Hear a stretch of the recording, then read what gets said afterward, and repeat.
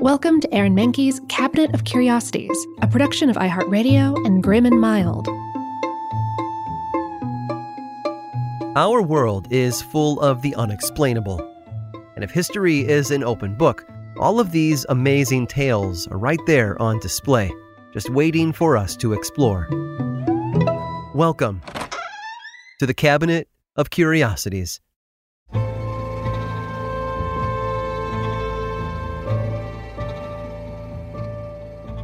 Styles change over time. Be it art or music or food, what is popular in one era often doesn't carry over into the next. People may be aware of the twist and the hustle, but you won't find them busting those moves on the dance floor these days. Our taste in cuisine also evolves over the years. New cooking tools can lead to new ways of preparation, and as animals and plant populations shift, so can our diets. For example, a modern-day staple we enjoy today got its start in China around 300 BC. At the time, it was a sauce made of fermented fish, like anchovies. Other parts of Asia enjoyed a similar product made of fermented beans. Eventually, though, fish traders in the 17th and 18th centuries brought these sauces to areas like the Philippines and India, where British travelers encountered them. From there, they were brought back to England by merchants who tried to duplicate their recipes. At first, ingredients that were popular in the region, such as oysters, walnuts, and shallots, were added. Eventually, mushrooms took over as the main ingredient, pushing out the beans and anchovies from the original Asian recipes. Those new English versions didn't resemble the sauces from China or Vietnam, though. They were darker and more runny in consistency. And how did folks use them? Well, people often dumped it into soup or poured it over meat to add flavor. But it wasn't until 1812 when a new ingredient found its way into the recipe: tomatoes. Now, tomatoes had been introduced to England back in the 1500s, but didn't become popular for centuries. Herbalist John Gerald had published a book in 1597 called Herbal, in which he described a tomato's flavor as rank and stinking. It didn't help that wealthy folks eating from pewter plates had also gotten sick from eating tomatoes. So the fruit gained the nickname the poison apple, even though it wasn't really to blame. Turns out the tomato's high acid content had caused the lead in the pewter plates to leach into the food. By 1812, though, the tomato's reputation had undergone a considerable overhaul.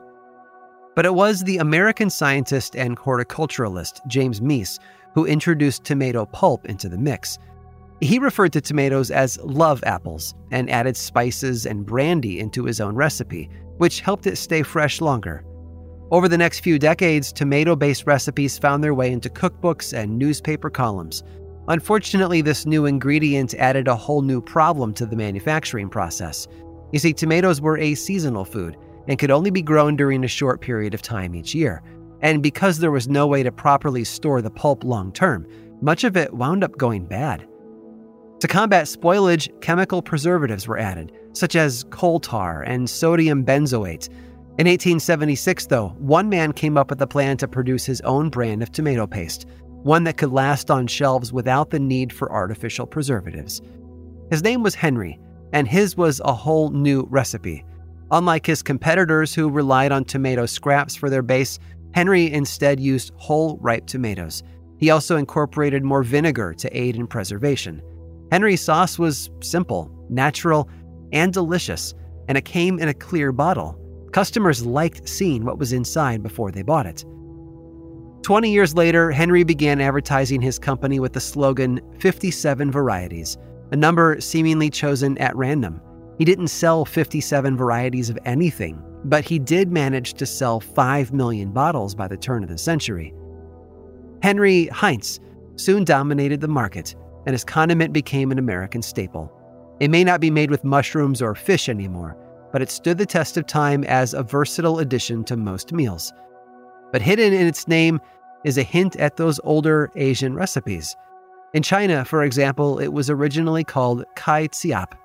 In the United States, though, it's known by a familiar and similar sounding name: ketchup.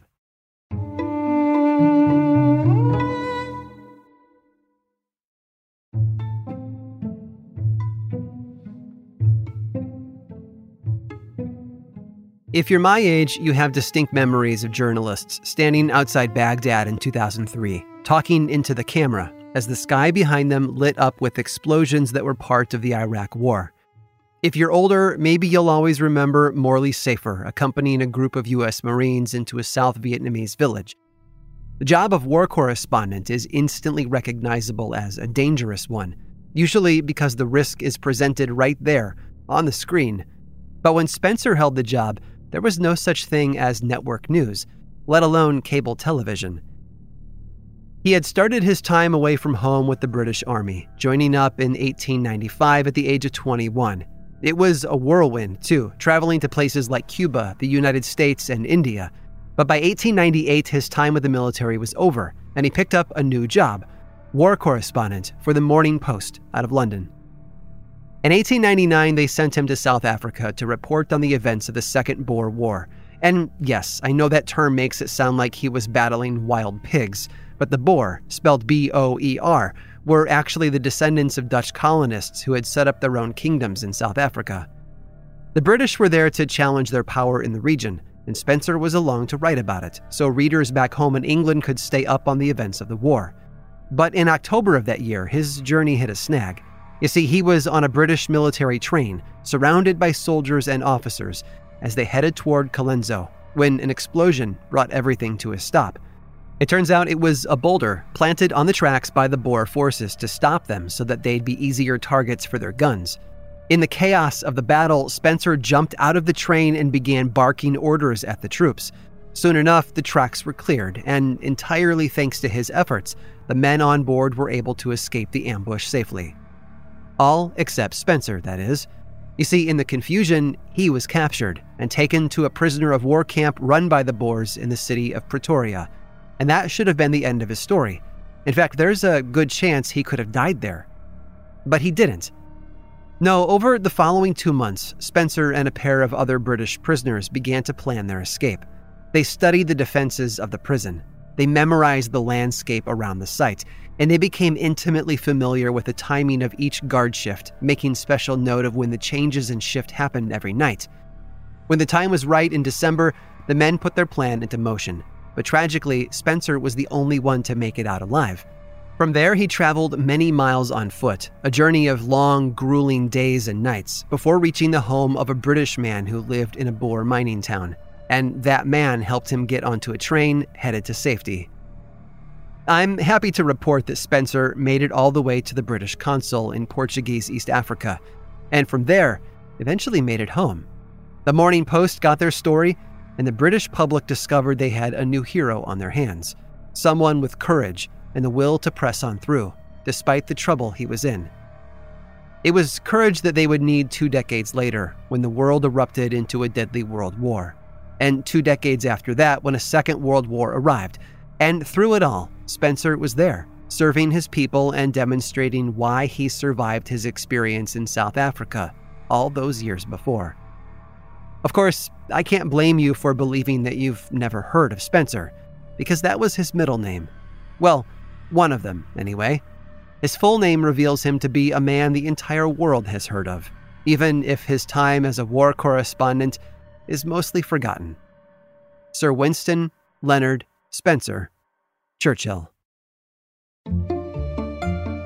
I hope you've enjoyed today's guided tour of the Cabinet of Curiosities. Subscribe for free on Apple Podcasts or learn more about the show by visiting curiositiespodcast.com. This show was created by me, Aaron Mahnke, in partnership with How Stuff Works. I make another award-winning show called Lore, which is a podcast, book series, and television show, and you can learn all about it over at theworldoflore.com. And until next time, stay curious.